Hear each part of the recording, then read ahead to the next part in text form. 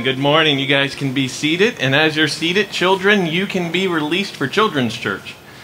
So thank you guys so much for joining us this morning, as today we're actually going to be concluding our series that we've been going through in August entitled Lessons from the Waiting Room. But before we dive into that, I kind of have two quick announcements just to make you aware of. The first is today after the service, we're going to be having our partners meeting.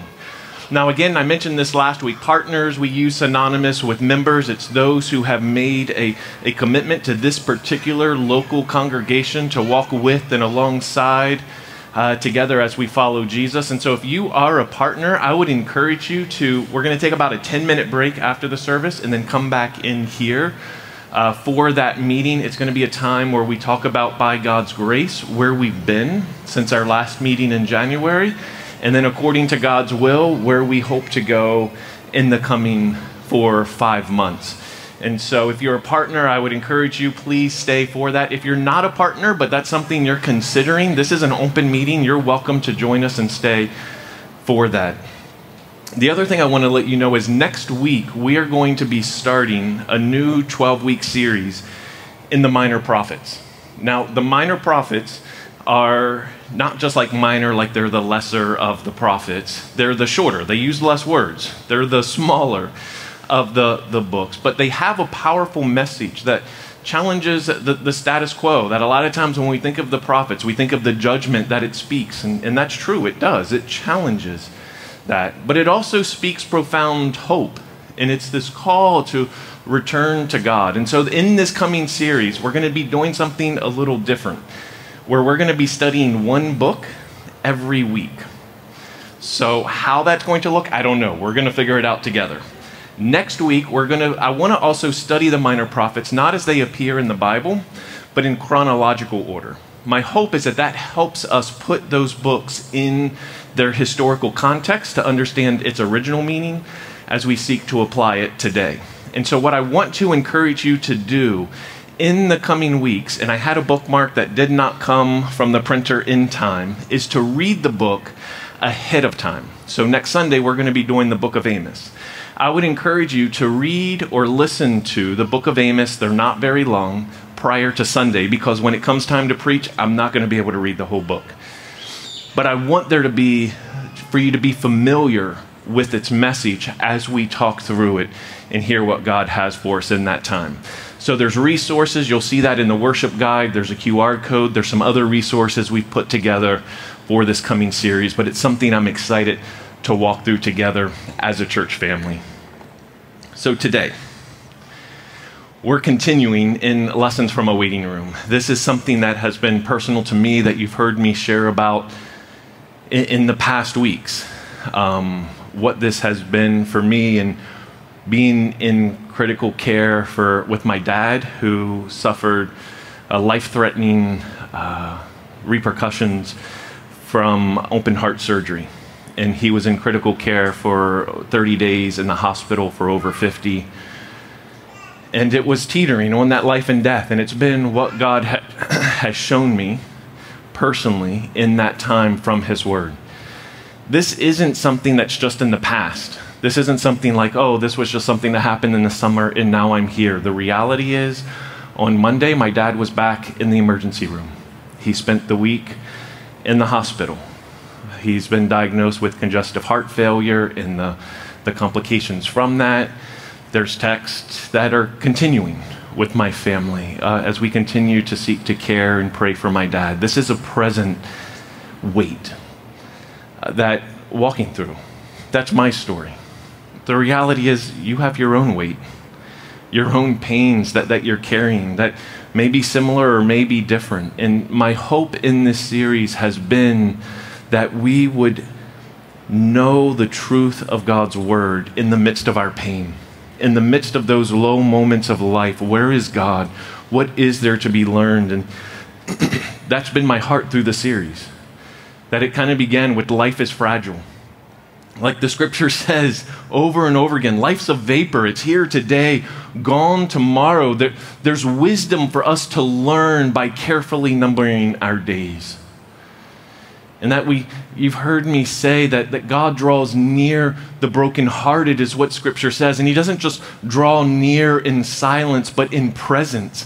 He's present with us. He knows our pain because he's felt it. But even more than just knowing, it says that he carries our sorrows. And in exchange for our pain, he offers us his peace, a peace that was purchased as he laid down his life and rose from the dead, offering life that extends beyond the grave, beyond the here and now, a hope that is eternal.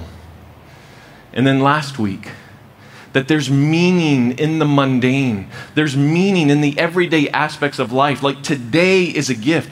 If life is a vapor and we're not guaranteed tomorrow, and we know that God has a purpose, a plan for today, in this moment, however mundane, however meaningless it may seem, however insignificant the moments of your day may seem, the reality is that God has a plan and purpose that is unfolding, that is part of this everlasting life that's been promised. Where I want to conclude today is the reality that others are suffering as well. What this looked like in my own life is for a month, it felt like we were living in the waiting room of critical care. 29 days, it was taking the elevator to the 3rd floor, walking back this long hallway to find this empty room, seemingly what felt like unmarked in this back corner. There was this entrance that was almost hidden that had a buzzer with a camera on it where they had to verify your identity to let you back, and they were limiting who could go back and how many at one time because of COVID. And it was during that time, and you just learn this rhythm every day, feels like Groundhog Day. What was the joke we made? But then over time, there was one moment where this elderly lady was walking back, and she was obviously lost. She didn't know. You see her looking up and down the hallway. Where do I go? And so I went out and I met her and heard that she needed to come into the same place where we were and helped her get back to see her husband. Later, I saw her come out and she's looking back up and down the hallway again because grief makes it hard to process other information. Directions being one of those. And so I walked with her back to the elevators and heard her story. They were just at a concert, her and her husband, walking in the park, going from the concert to go get something to eat when he started to have chest pains. And then he collapsed and 2 men ran up and they started doing something. An ambulance was called. He was brought here. And now she doesn't know what's going to happen. In the days that followed, I talked with her and finally heard he wasn't going to make it. As she wept. There was others that I could talk about in the waiting room. John and his father and his siblings are trying to discuss and disagree in this context of pain. What do we do for Dad? There's pain that was all around, that knowing nod when there was a room full of people around the bed and you know that this is it. Because it breaks all the COVID rules, but when death is at the door, the rules don't matter. It's to come say goodbye. We've been there. We know that place, we know that feeling, and it was that silent nod of acknowledged pain between people.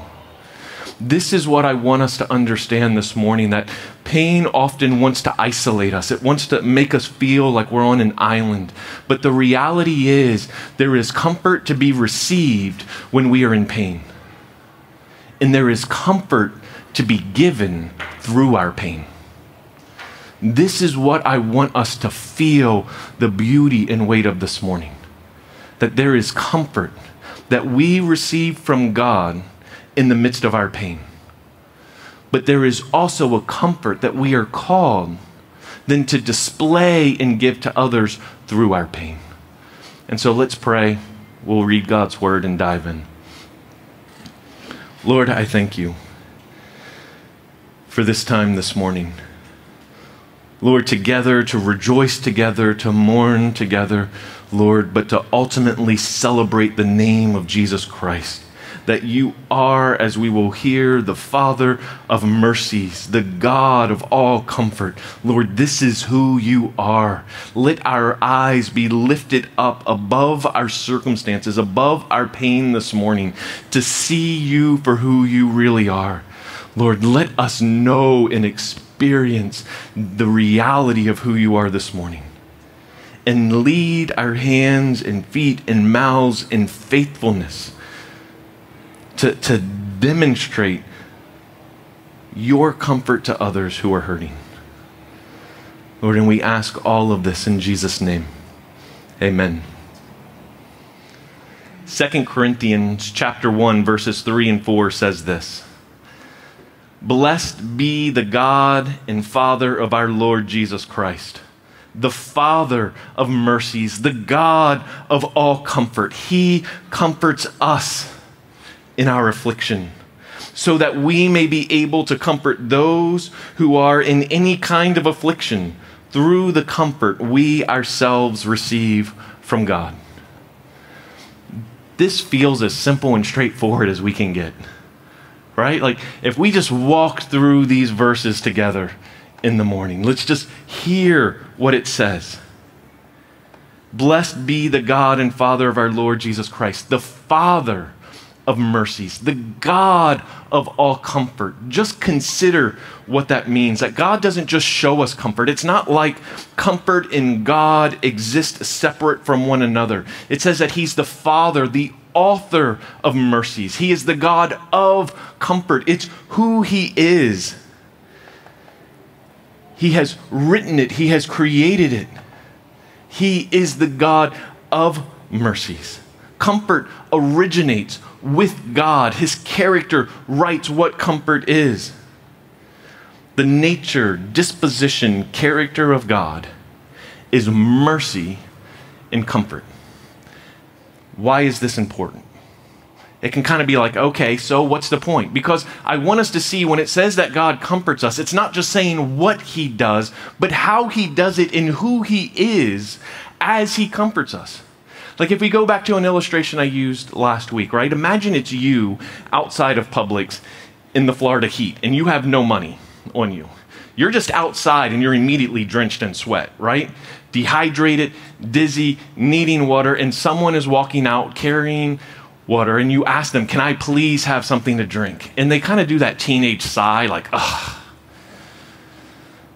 Like, you're a complete inconvenience. Your existence is now annoying them that you're present, and that you are asking them and invading their time and space. And they're like, fine. And they kind of throw a bottle of water at you. Here you go. Okay? Same situation. Imagine someone comes alongside you and you're like, can I please have something to drink? And they come over beside you and put their hand on your shoulder, and they lead you to some shade, and they sit down with you, and they unscrew the water bottle and give it to you, and they're talking with you. Now, they have both done something, have they not? They've both given you water. But how they did that, the character with which they did it was completely different. This is what I want us to see in who God is as He cares for us. This is why I believe it's so important that we understand the character and disposition of God towards those who are hurting. It's not just that God shows us comfort reluctantly, throwing a water bottle in our direction, but it's how He does it, who He is in the midst of it. That if we realize you're not an inconvenience to God, you aren't a nuisance, you're not a problem to solve, a squeaky wheel that's just needing some grease. Do you ever feel that way? Like, oh, here I am again. He's probably annoyed with me by now. I feel like I've come to Him every day. Like, He has to be tired of this. He has to be huffing. But that's not who God is. It's not just that He comforts us reluctantly, but He's the Father of mercies. He's the God of all comfort. If there be any comfort, it comes from God. If there be any mercy, it has been written by God Consider that for a moment. Who God is. God's disposition toward you, not just what he does, but his disposition to you is one of mercy and comfort. As if the mercy you receive was written by God himself, because it was. As if the comfort you received was authored by God himself, because it was. Like, that's the reality of these simple words. Blessed be the God and Father of our Lord Jesus Christ, the Father of mercies, the God of all comfort. And that this is who God is, that he would direct this toward you. Like, let the reality of that even hit us, that this is who God is. That's beautiful. That's amazing in and of itself. But then that he would direct that toward us, he comforts us. This God of mercies, this God of all comfort, he is the one who comforts us in all affliction. And this comfort that we ourselves receive, it says later on in verse 4, we receive from God himself. What an amazing reality. When you're hurting, when you're broken, God gives us himself. That is the comfort. Because he is comfort and he is mercy, the way in which he comforts us is by giving us himself. God draws near the brokenhearted. We've read in weeks past in Psalm 34:18, the Lord is near the brokenhearted. He saves those crushed in spirit. That in any difficulty, any suffering, any anguish, any pain, when life hurts, when it's pressing in and heavy on your heart, the God of comfort and mercy draws near. It's who he is. And we receive comfort from him. His comfort, his mercy, we receive from God. What we didn't have, we now have. Like, what an amazing, amazing truth. That we receive from God what was otherwise denied us. Peace, rest, hope, comfort, mercy. Things we did not have, we now have because of him. But who cares? Why does that matter? What's the point of it all? That if God is mercy and he is comfort in character and disposition, that okay, so he comforts us. What's the point? Why make such a big deal about that? Isn't it obvious? Not always. Sometimes in the midst of pain, we forget these truths. Sometimes we feel like that squeaky wheel, that nuisance that God reluctantly cares about, but that is not true, and we need to be reminded that he is compassionate and merciful and comforts. And it's important that we understand that the comfort we receive comes from God. Because sometimes the purpose and plan that God has for us in both the pain and the comfort we receive is so that through that pain and through the comfort that he gives us, we might be a comfort to others in the same way. And this is where it begins to hit more deeply. That not only is God the God of comfort and is God the God of mercy, and that he comforts us in our affliction, but now it says when others are suffering, and they are, it says so that we may be able to comfort those who are in any kind of affliction. Not just affliction, not just things that are similar, not just when people go through the exact same situation that you went through, but if you have received comfort from God for whatever your situation, whatever your pain was, and now you see somebody else that's hurting, and maybe their situation's different, their pain is different, but you have received something from God. You have received comfort through a compassionate, merciful God. It says, now extend that same thing with the same disposition to those who are hurting. Because through the comfort that we have received, we give. those who are in any kind of suffering. Imagine for a moment, like look around the room. Imagine everyone in here was hurting. Everyone. And we're in that place of pain where it's heavy. And then, let's say, I'm trying to think of who I can pick on. Jeremy, I'm going to pick on you. We were talking beforehand. God comforts Jeremy in his pain, in his loss.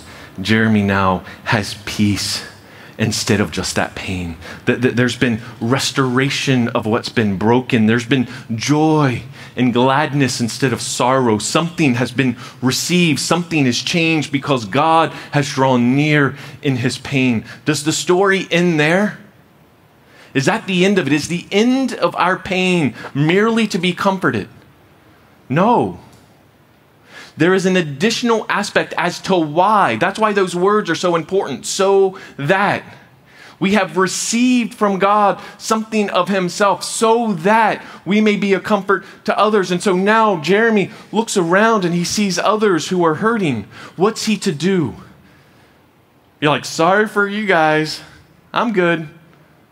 No, it says, now see those who are hurting, even though their pain may be different. And so then Jeremy comes alongside someone and brings comfort, an expression of who God is, what he has experienced, now being displayed to somebody else. And in that way, he is the hands and feet of the Savior, demonstrating a mercy and a comfort that only comes from God because he is the author and creator of mercy and comfort, right?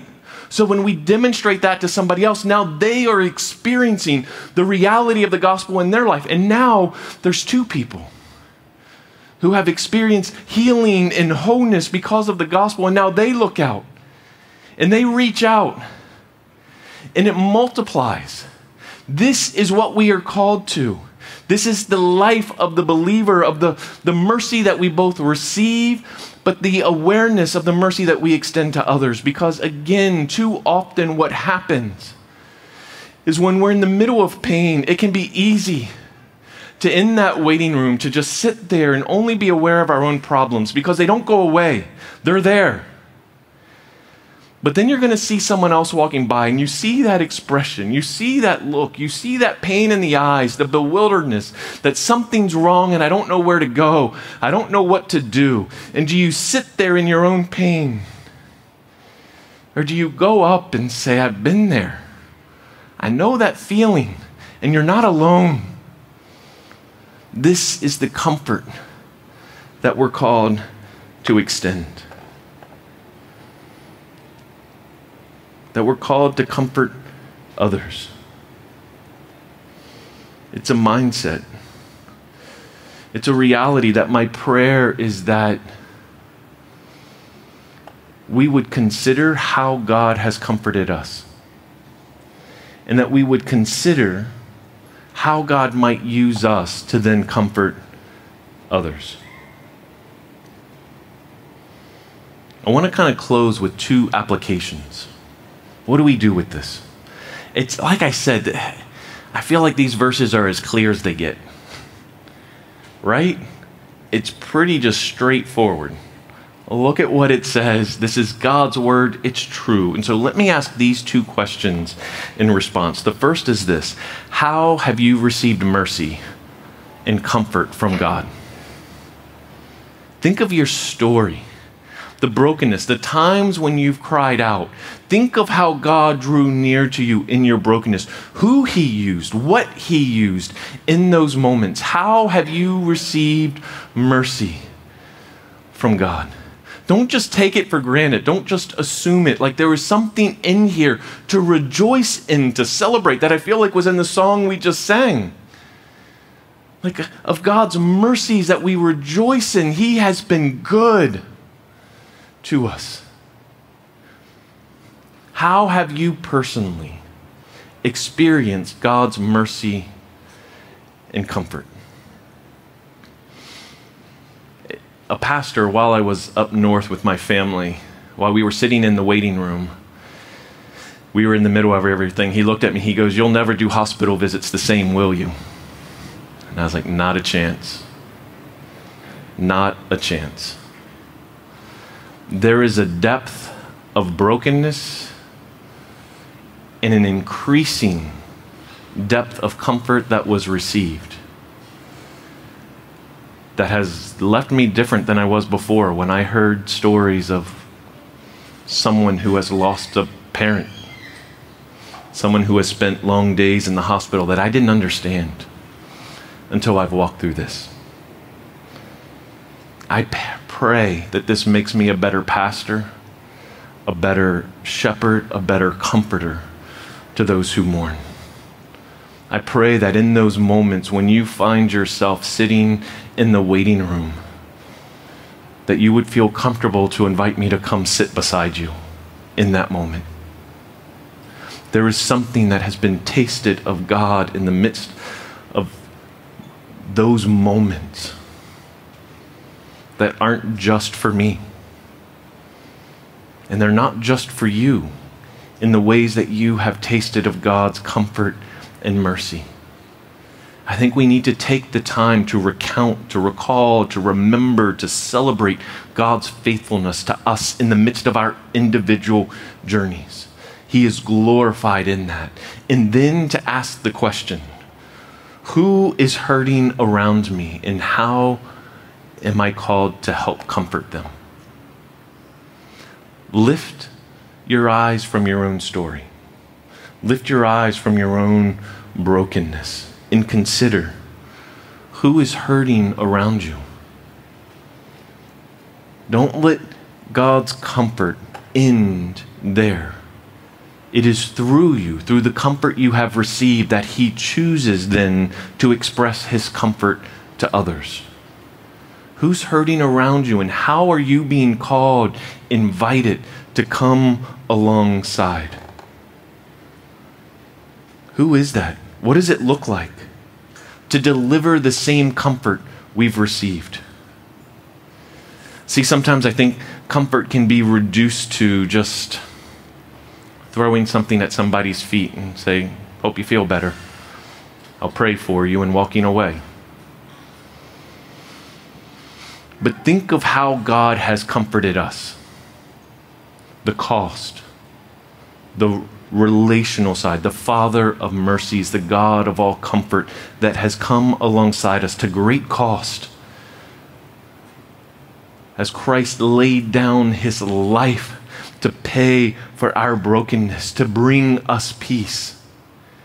That we too, as believers then, are called to lay down our lives in the service of others, to lay down our comforts, to lay down our personal preferences, to lay down our agendas for the day, to sit next to the person who's hurting, to walk alongside them is what it actually means literally in the original language of comforter and who God is.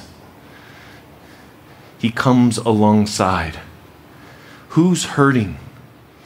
But more than that, how are we called to give comfort? It's the comfort that you've received and whatever that has looked like. But the how, I want to encourage you, is not just going to be a simple demonstration, but it will be costly. Because it was costly to Christ. And He calls us then to walk in that same manner with others. Because in this, the name of Jesus is lifted high. He is glorified because comfort and mercy come from God. And so when we demonstrate it to those who are hurting, it is ultimately the name of Jesus that is being proclaimed. Let's pray.